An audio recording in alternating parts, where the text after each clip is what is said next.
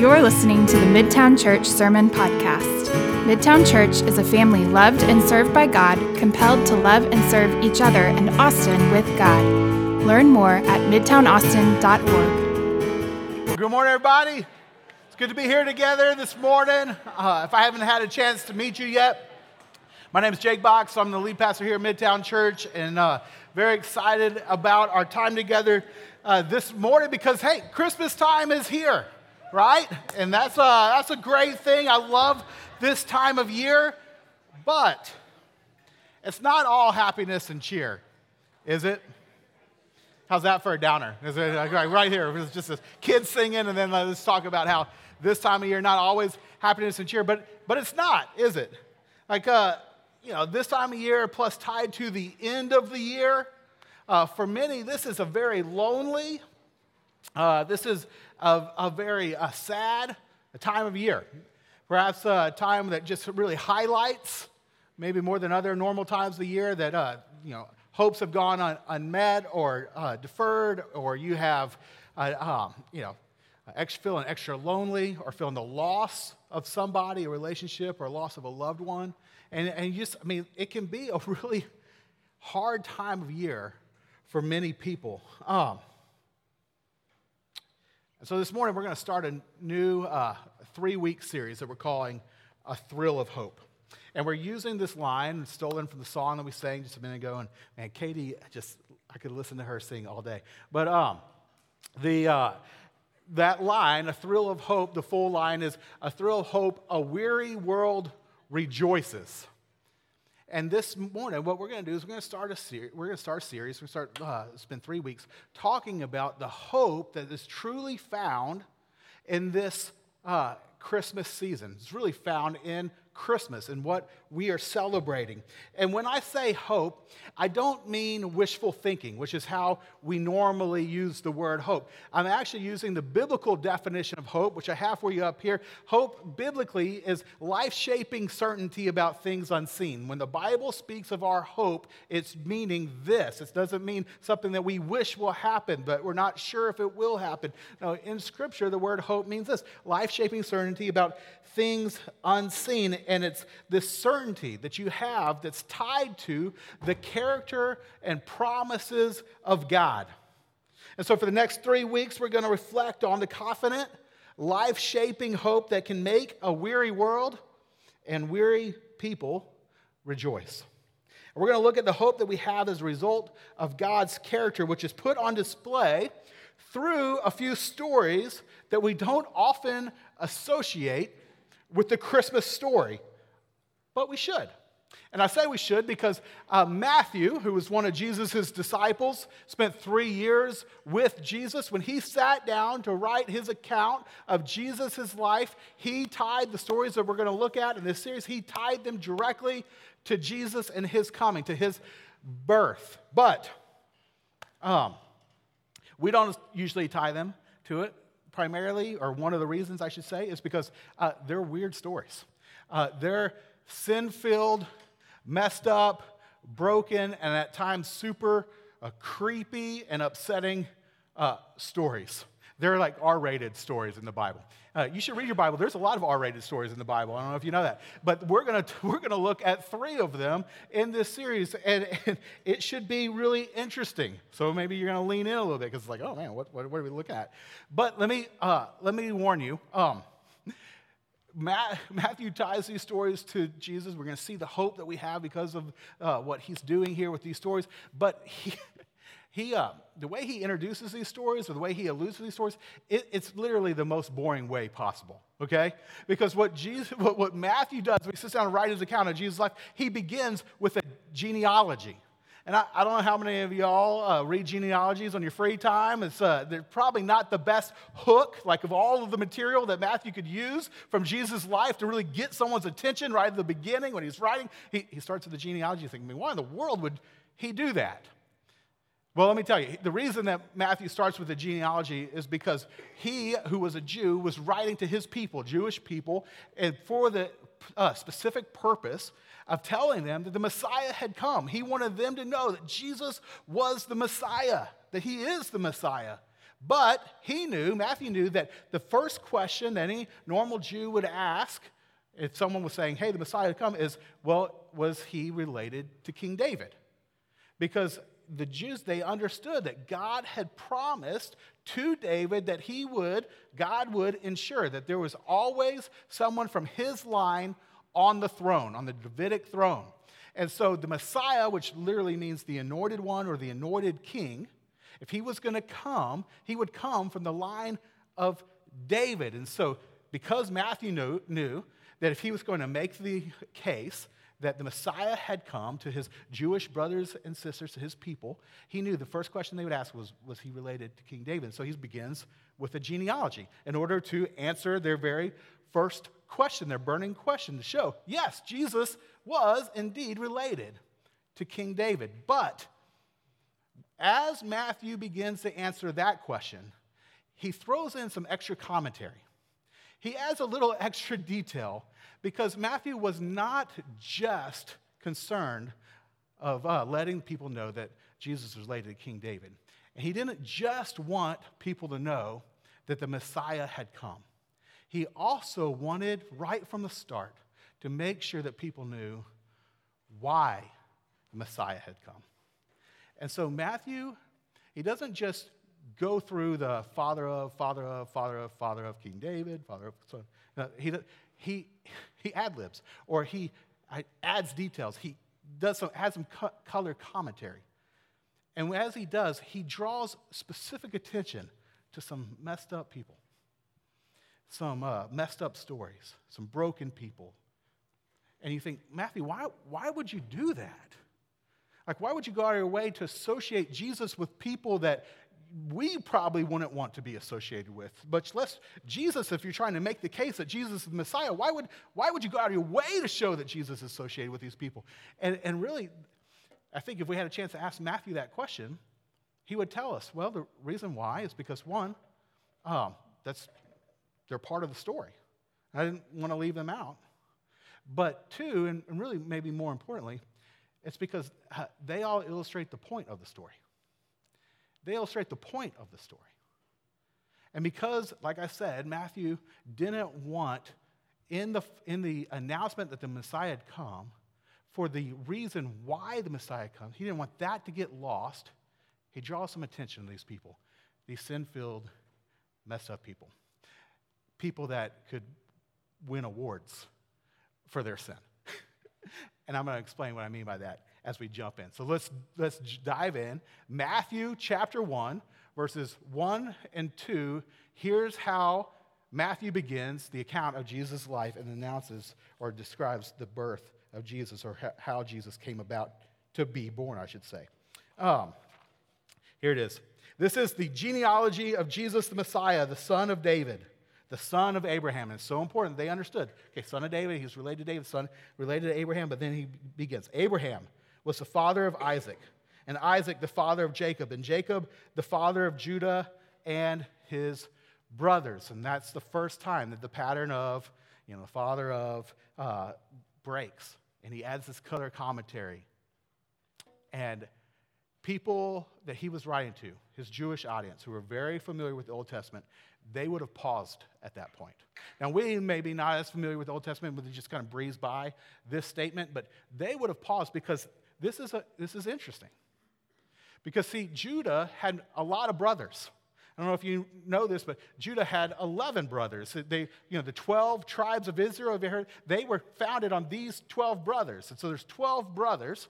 And yet God said, okay, Judah, out of the 12, you're the one that's going to be in the line of Jesus. And people would have said, okay, well, that's interesting because, you see, Judah had a really famous brother. He had a brother that was really revered. Many of y'all, perhaps even if you didn't grow up in church or aren't familiar with the Bible, you know who this brother is. It's Joseph, right? You know Joseph? You ever seen the play, The Coat of Many Colors? Seen that one? That's that guy. He's Joseph. He's really famous. A lot of people know his story, or at least parts of his story. But not many people know Judah's story, or really anything about Judah. But if you know Joseph's story, and again, Matthew's audience, original audience, they knew Joseph's story. And what they knew about Joseph was that he was this incredible man of integrity, and that he suffered a lot, and he was persecuted, and yet he remained faithful to God, and he honored God. And then the end of Joseph's story, this is really wild, but he actually is like a savior. He saves many, many people. Actually, we're told he saves, God used him to save many people. Like, he's this incredible display of the character of Jesus, perhaps better displaying the character of Jesus than any other person in the entire Old Testament. And see, Matthew's original audience, they knew that. And yet, here's Matthew telling him, and really kind of going out of their way to highlight the fact that the Messiah didn't come from Joseph. He came from Judah. And that didn't make sense to them, and it shouldn't make sense to you. It won't make sense to you as you hear Judah's story as we go on this morning, because God should have picked Joseph. Like, we would have picked Joseph. If you could hold them up and say, okay, the Messiah should come through one of these guys, everyone would say, yeah, Joseph. Joseph would be the one that makes sense. And yet, God chose Judah. And Matthew wants us to know that because it illustrates the point of the story. Let me explain what I mean by looking at the story. So if you want to turn to Genesis chapter 7, 37, if you have access to a Bible, you can go there. We're going to kind of cover a lot of ground this morning, but it's fascinating. We just follow the story of Judah. And let me just kind of begin it this way. We're going to jump in at verse 17, give you a little context, and some of y'all will be familiar with this, but Judah and his brothers, they hated their brother Joseph because Joseph was their father Jacob's favorite, and that's where he got that ornate coat, right? And he was just the one that got all the special stuff, and so they were jealous. They hated their brother Joseph. Finally, one day, their animosity, their jealousy just kind of boils over. And they're out in a field, and they see Joseph coming and approaching them. And here's what we read in Genesis 37, verse 17. Joseph went after his brothers and found them near Dothan. But they saw him in the distance, and before he reached them, they plotted to kill him. And you thought your family was dysfunctional, right? I mean, that's a little messed up. Now, thankfully, one of the brothers, a guy named Reuben, he chalks the other brothers out of killing Joseph right away. And he actually kind of gets like a little compromise, and where instead of killing Joseph right away, they would just strip him of his robe and throw him into a well. Yeah, an empty well or cistern, but so that he can't get out. But then it's like, okay, we bought some time. And then Joseph, lying in this well, his brothers having just done that. The very next thing we read in that passage is that they sit down to eat. And in my notes I write, what? Right? Because here's what verse 25 says. As they sat down to eat their meal, like brothers screaming in the distance, and they're like, oh, this food's really good. As they sat down to eat their meal, they looked up and they saw a caravan of Ishmaelites coming from Gilead. And their camels were loaded with spices, balm and myrrh, and they were on their way to take them down to Egypt. And it's the next sentence is where we're introduced to Judah. Judah, who's in the genealogy of Jesus. Let me introduce you to him. Here's his line. Judah said to his brothers, hey, what would we gain if we kill our brother and cover up his blood? Like, hey, I'm sitting here enjoying this meal while we hear our brothers scream in the distance, and I'm just thinking, if we kill him, what do we gain from that? We can't profit off his death. We're just going to have to cover it up. So he says this. Judah said to his brothers, he says, come, let's sell him to the Ishmaelites and not lay our hands on him. After all, and here's a little mercy for you, he is our brother, our own flesh and blood. Can you feel the love? It's like, let's just sell him. Let's sell our brother because then we can profit off his pain and we don't have to cover up his blood. We can just get rid of him. So let's just sell him. And his brothers, they think that's a great idea. And so that's what they do. And they sell Joseph to the Ishmaelites. The Ishmaelites take him down to Egypt. And Judah and his brothers, they take that coat that they ripped off of him, they dip it in blood, and they go to their home and they break their father's heart. And they break Joseph's mother's heart. And they lie, and they tell him that animals had killed Joseph. And then they live with that lie for about 20 years. 20 years, they cover up. They hid what they did. Now, if you're reading in Genesis, and I really encourage you to read this whole story, it's fantastic. But if you're reading in Genesis and you finish chapter 37, you want to know what happens to Joseph, and you expect that that's where the next chapter is going to go, chapter 38. But instead of picking up with Joseph and what happens to him in Egypt, we get this one chapter that's all about Judah. And what we find in Genesis chapter 38 is that once Judah has convinced his brothers to sell Joseph off to, into slavery, he just moves on with his life. He leaves home, he goes somewhere, he gets married. He has 3 sons.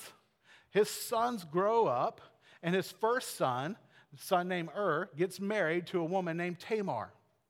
But then dies. And so Judah, and I'm skipping over stuff here. You can read this for yourself, but for the sake of time, I'm going to have to paraphrase. But Judah tells his other son, his second son, Onan, that he needs to take in Tamar, marry her, and have kids with her, which, is super weird for us today. But at that time, that was actually the cultural appropriate thing to do.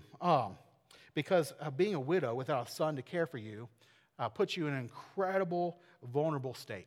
So this is a way that they would take in widows and make sure that they were cared for and be able to provide her a son. And so, as was customary, Judah has Onan, his second son, marry Tamar.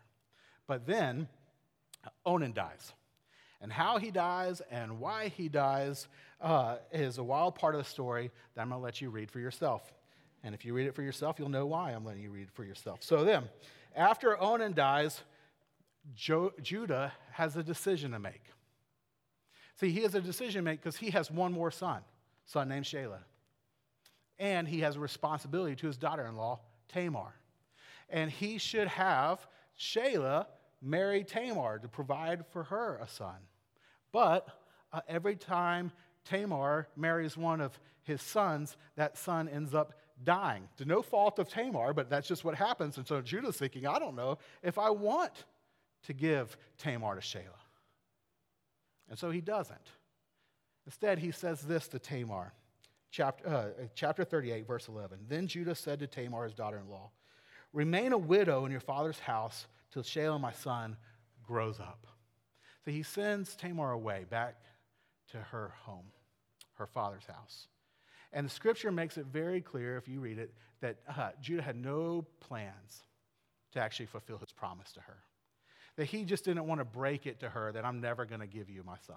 And so you're going to be a widow without hope of having a son of your own, without having anyone to provide for you. When your father dies, you're abandoned. It's going to put her in this incredible, vulnerable, incredibly desperate situation. But he just promises this to her face, and he breaks the promise. And as the passage goes on, years go by. Time goes by. Years go by. Judah's wife dies. He mourns. More time goes by. All the while, Tamar has no one to provide for her. She's incredibly vulnerable, and she is desperate. And so she comes up with a plan.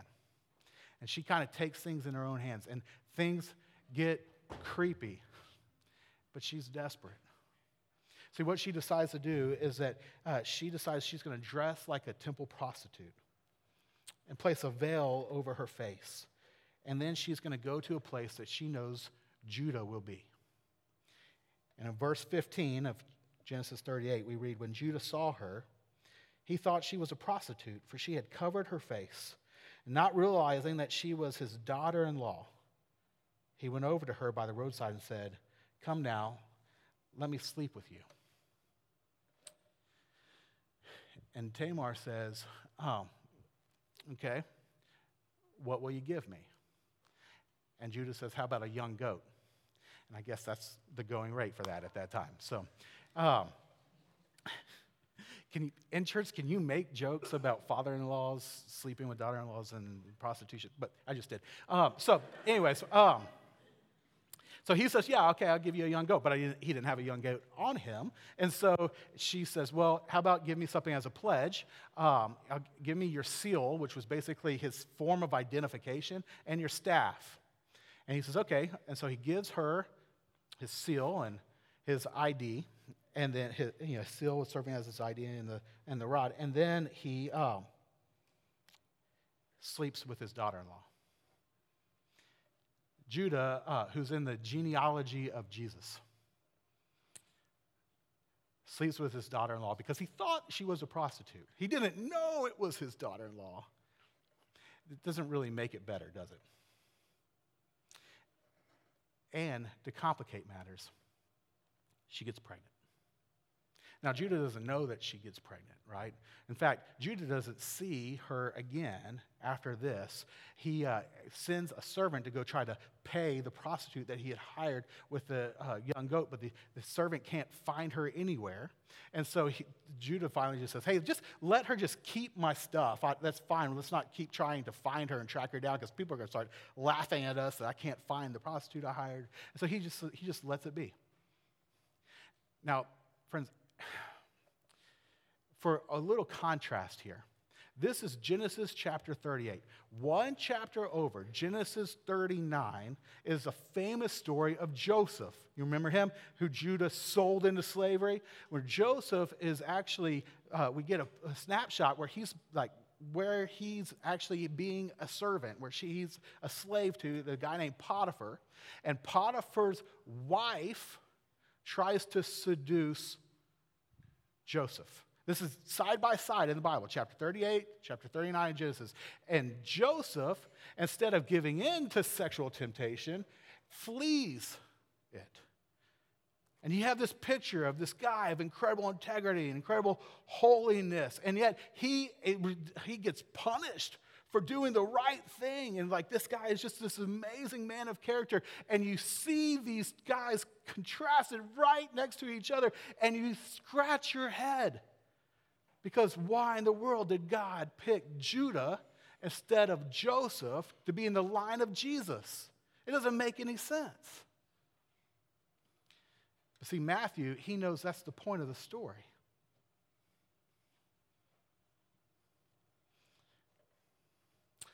But to understand the point, you got to hear the rest of the Judah story.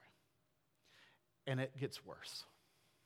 Because after having sex with his daughter-in-law and she getting pregnant and he not paying her what they agreed and she keeps his stuff, the next thing we read in verse 24 of chapter 38 is this. About 3 months later, Judah was told, your daughter-in-law Tamar is guilty of prostitution.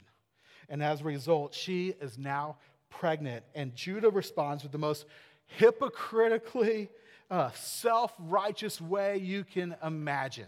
Here's what he says. Bring her out and have her burned to death. What? Right? Bring her out and have her burned to death. Here's Judah. He's going to climb up on his pedestal and say, how dare this woman, my daughter-in-law, bring shame on our family? How dare her do such a disgraceful thing? She must be judged. She must be condemned. She must be burnt alive. Oh my goodness. This coming from the man, the guy who sold his brother into slavery. This coming from the guy who broke his father's heart, Joseph's mother's heart, telling them a lie and keeping it for 20 years. This coming from the guy who broke his promise to his daughter-in-law when he said, I will give you to my third son, and then never did and never intended to do, and put her in the desperate situation she was in. This guy says, burn her alive. And he's in the genealogy of Jesus. Now, they go to get Tamar to burn her. But Tamar has something of Judas, doesn't she? Verse 25. As she was being brought out, she sent a message to the father-in-law. I am pregnant by the man who owns these, she said. And she added, see if you recognize whose seal and cord and staff these are. And I don't really know how this played out, right? And we don't have all the details, but I guess like they're dragging her and she says, hey, I got one message to Judah, send this to him. And so a messenger shows up and he's holding Judah's seal and his staff and he says, hey, I don't know, like we're taking Tamar out to burn her, like you said, but she seems to think that you might know who these things belong to. And I don't know what Judah said at that exact moment, but my guess is that he said something like this.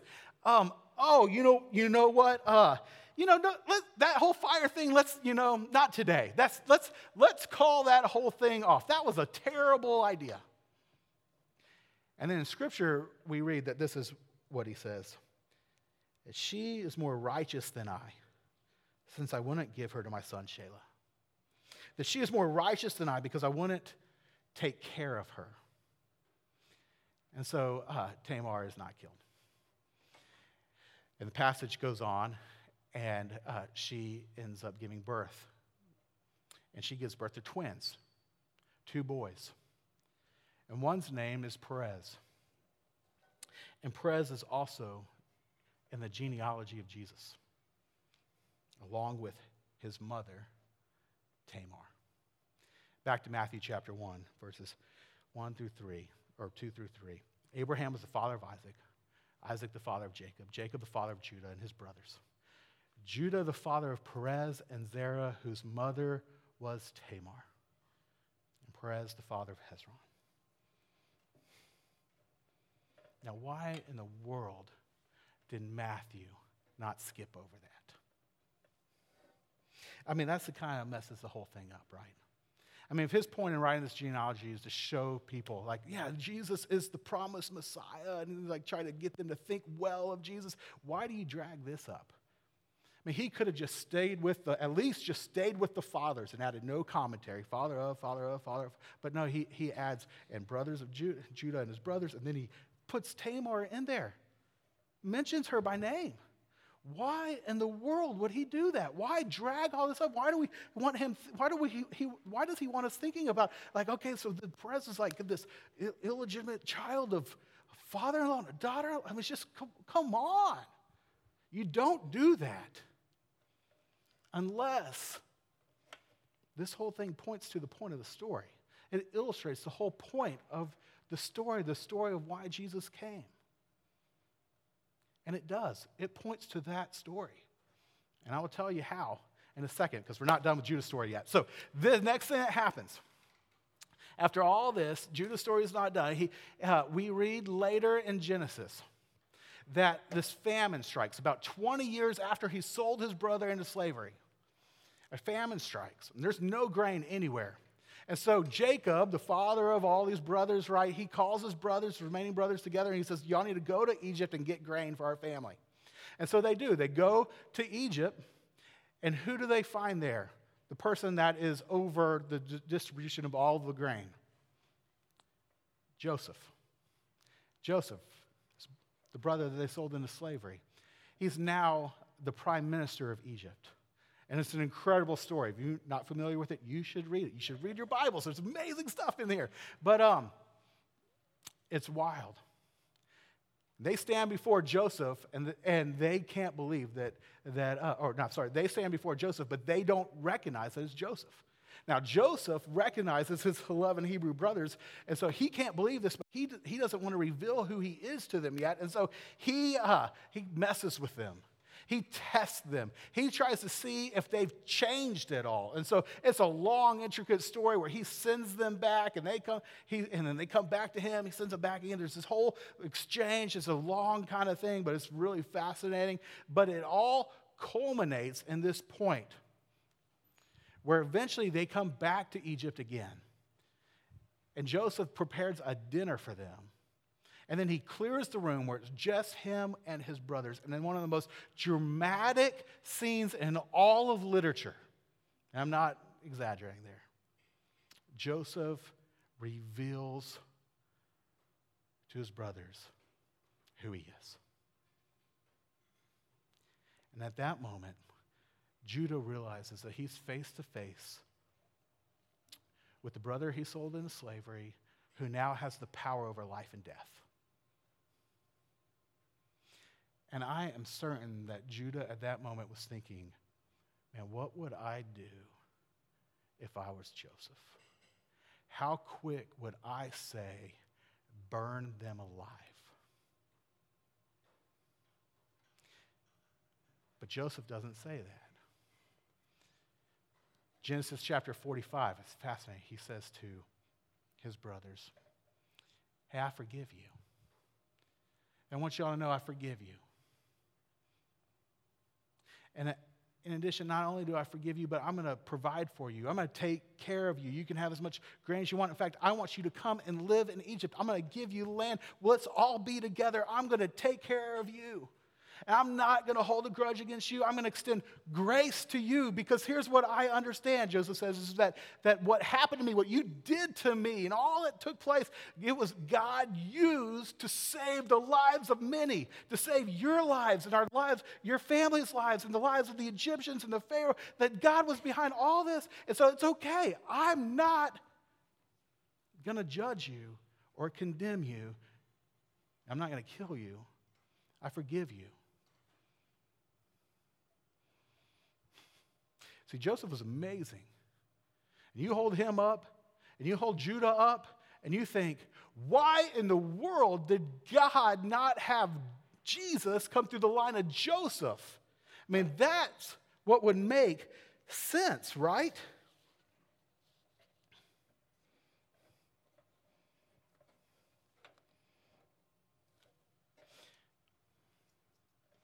Friends,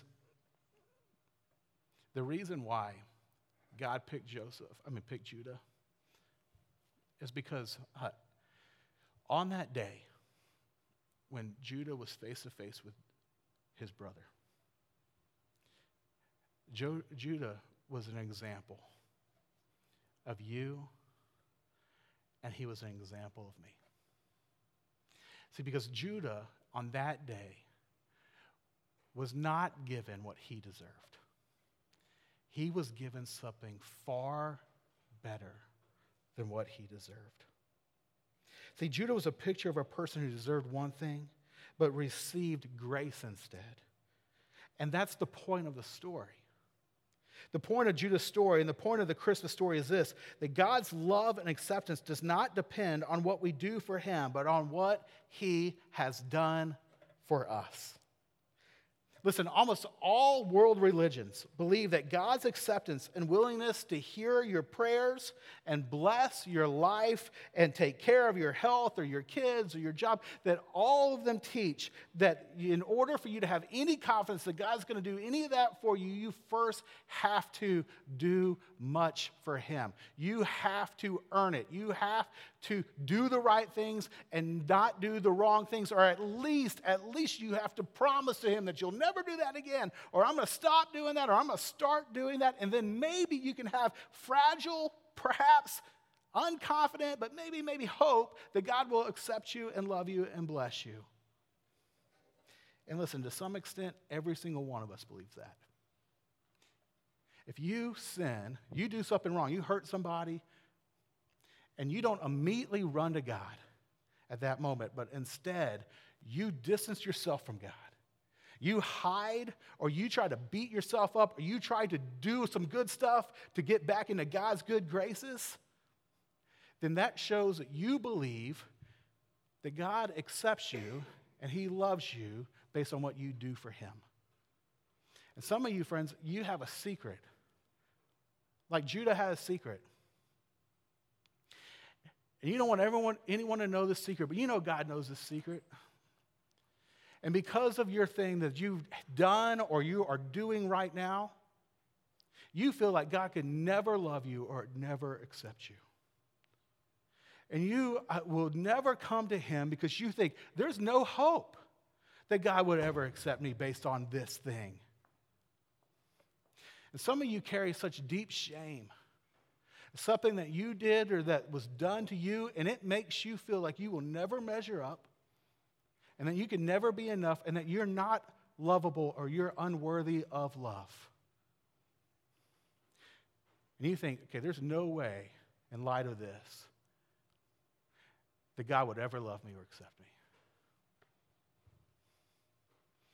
Friends, if you feel that way, I got good news for you. It's Christmas. And friends, Christmas declares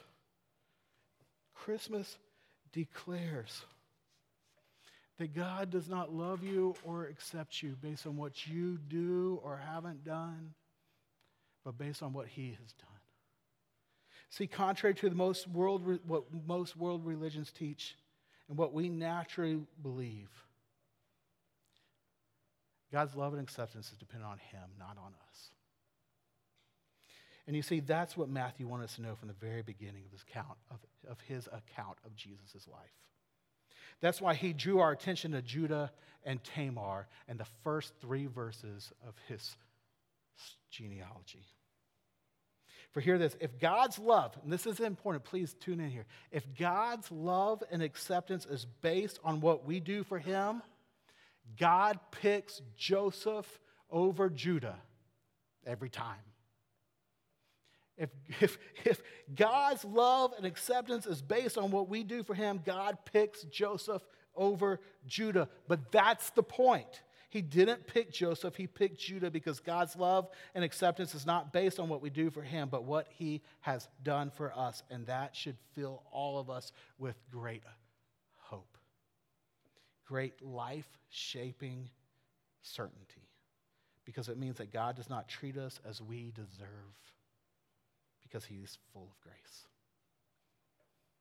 God's grace, demonstrated in the inclusion of Judah and in the gift of Jesus, declares to us the great hope that God relates to you based on what he has done for you, not on what you do for him. And so you do not have to fear that you'll never be at peace with God because of what you have or have not done. Isn't that amazing? Because that's the hope of Christmas. God came into the world to extend grace to people who didn't deserve it. And you receive his grace just like Judah did about 3,500 years ago or so, when Judah was extended grace by Joseph and he decided, I'm going to accept exactly what I don't deserve. See, that's how relationships of grace and forgiveness always begin. It's a choice to receive what you don't deserve. And when you do, you begin to know the hope, the life-shaping, confident hope that God accepts you and loves you no matter what. Now, there's one more thing that is really amazing in this whole story that I don't want you to miss. See, something else that can fill us with great hope, and that's this. The life of Judah also communicates that our sin and our past and our failures cannot impede God's perfect plan. For you see, God's plan to bring the Messiah through Judah was not deterred by the unfaithfulness of Judah. Do you see that? That Judah's sin, his broken life, it couldn't upset God's plan. And do you know why? It's because not only is God's grace that great, but our God is that great. He's so wise, and he's so powerful, and he's so faithful that our mess-ups, our mistakes, our sins can't thwart his perfect plan. That even through Judah's failure and sin, God's plan prevailed, and the Messiah was born. Which means if this year was terrible for you, and everything that you wanted to have happen didn't happen, and everything you wished didn't happen, happened. And you messed up, and you hurt others, and relationships were broken, or other people messed up and hurt you. And things went horribly wrong. And as the year is coming to an end, you feel like you have no hope. That all hope is lost. Let me tell you, friends, in light of this, your hope is not lost. Because you see, our hope that things are going to work out is not based on our faithfulness or some other person's faithfulness, but on God's faithfulness. And we can't do anything to mess up his plan. Because he's a great God, and he's a faithful God. And so this morning, as we prepare for Christmas, here's what I hope you hear. In Jesus, we have a hope of great grace. For God's love and acceptance is dependent on what he has done, not what you have done. And God's perfect plan is dependent on his faithfulness, not your faithfulness. And friends, if you believe that, you embrace that, then that's a hope that can make a weary world and a weary person rejoice. So as we end this morning, we're going to end with communion. And we're going to take communion like we do every Sunday. You can come down here in the front or tables in the back.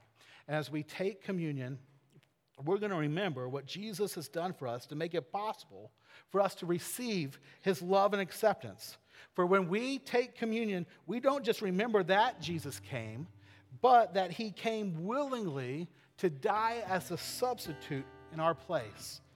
You see, and hear this, friends, the reason we can receive what we don't deserve is because in our place, Jesus received what we did deserve. He took our punishment. He paid our debt. And because Jesus received the punishment he did not deserve, we can receive in him the grace, love, and acceptance that we don't deserve. So as we take communion this morning, let's rejoice. For this is what God has done for us. And because of what God has done, we know we can have great hope.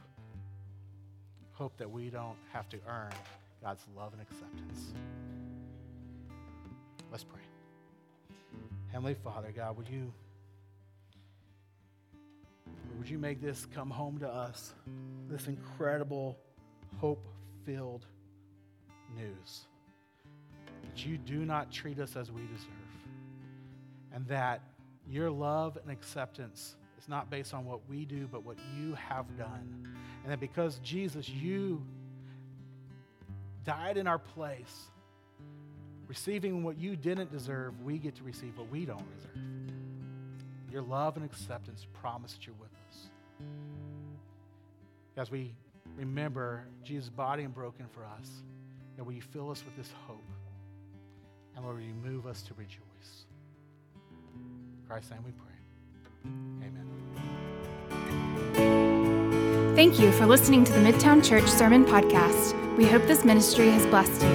If you would like to support this ministry, you can donate at midtownaustin.org.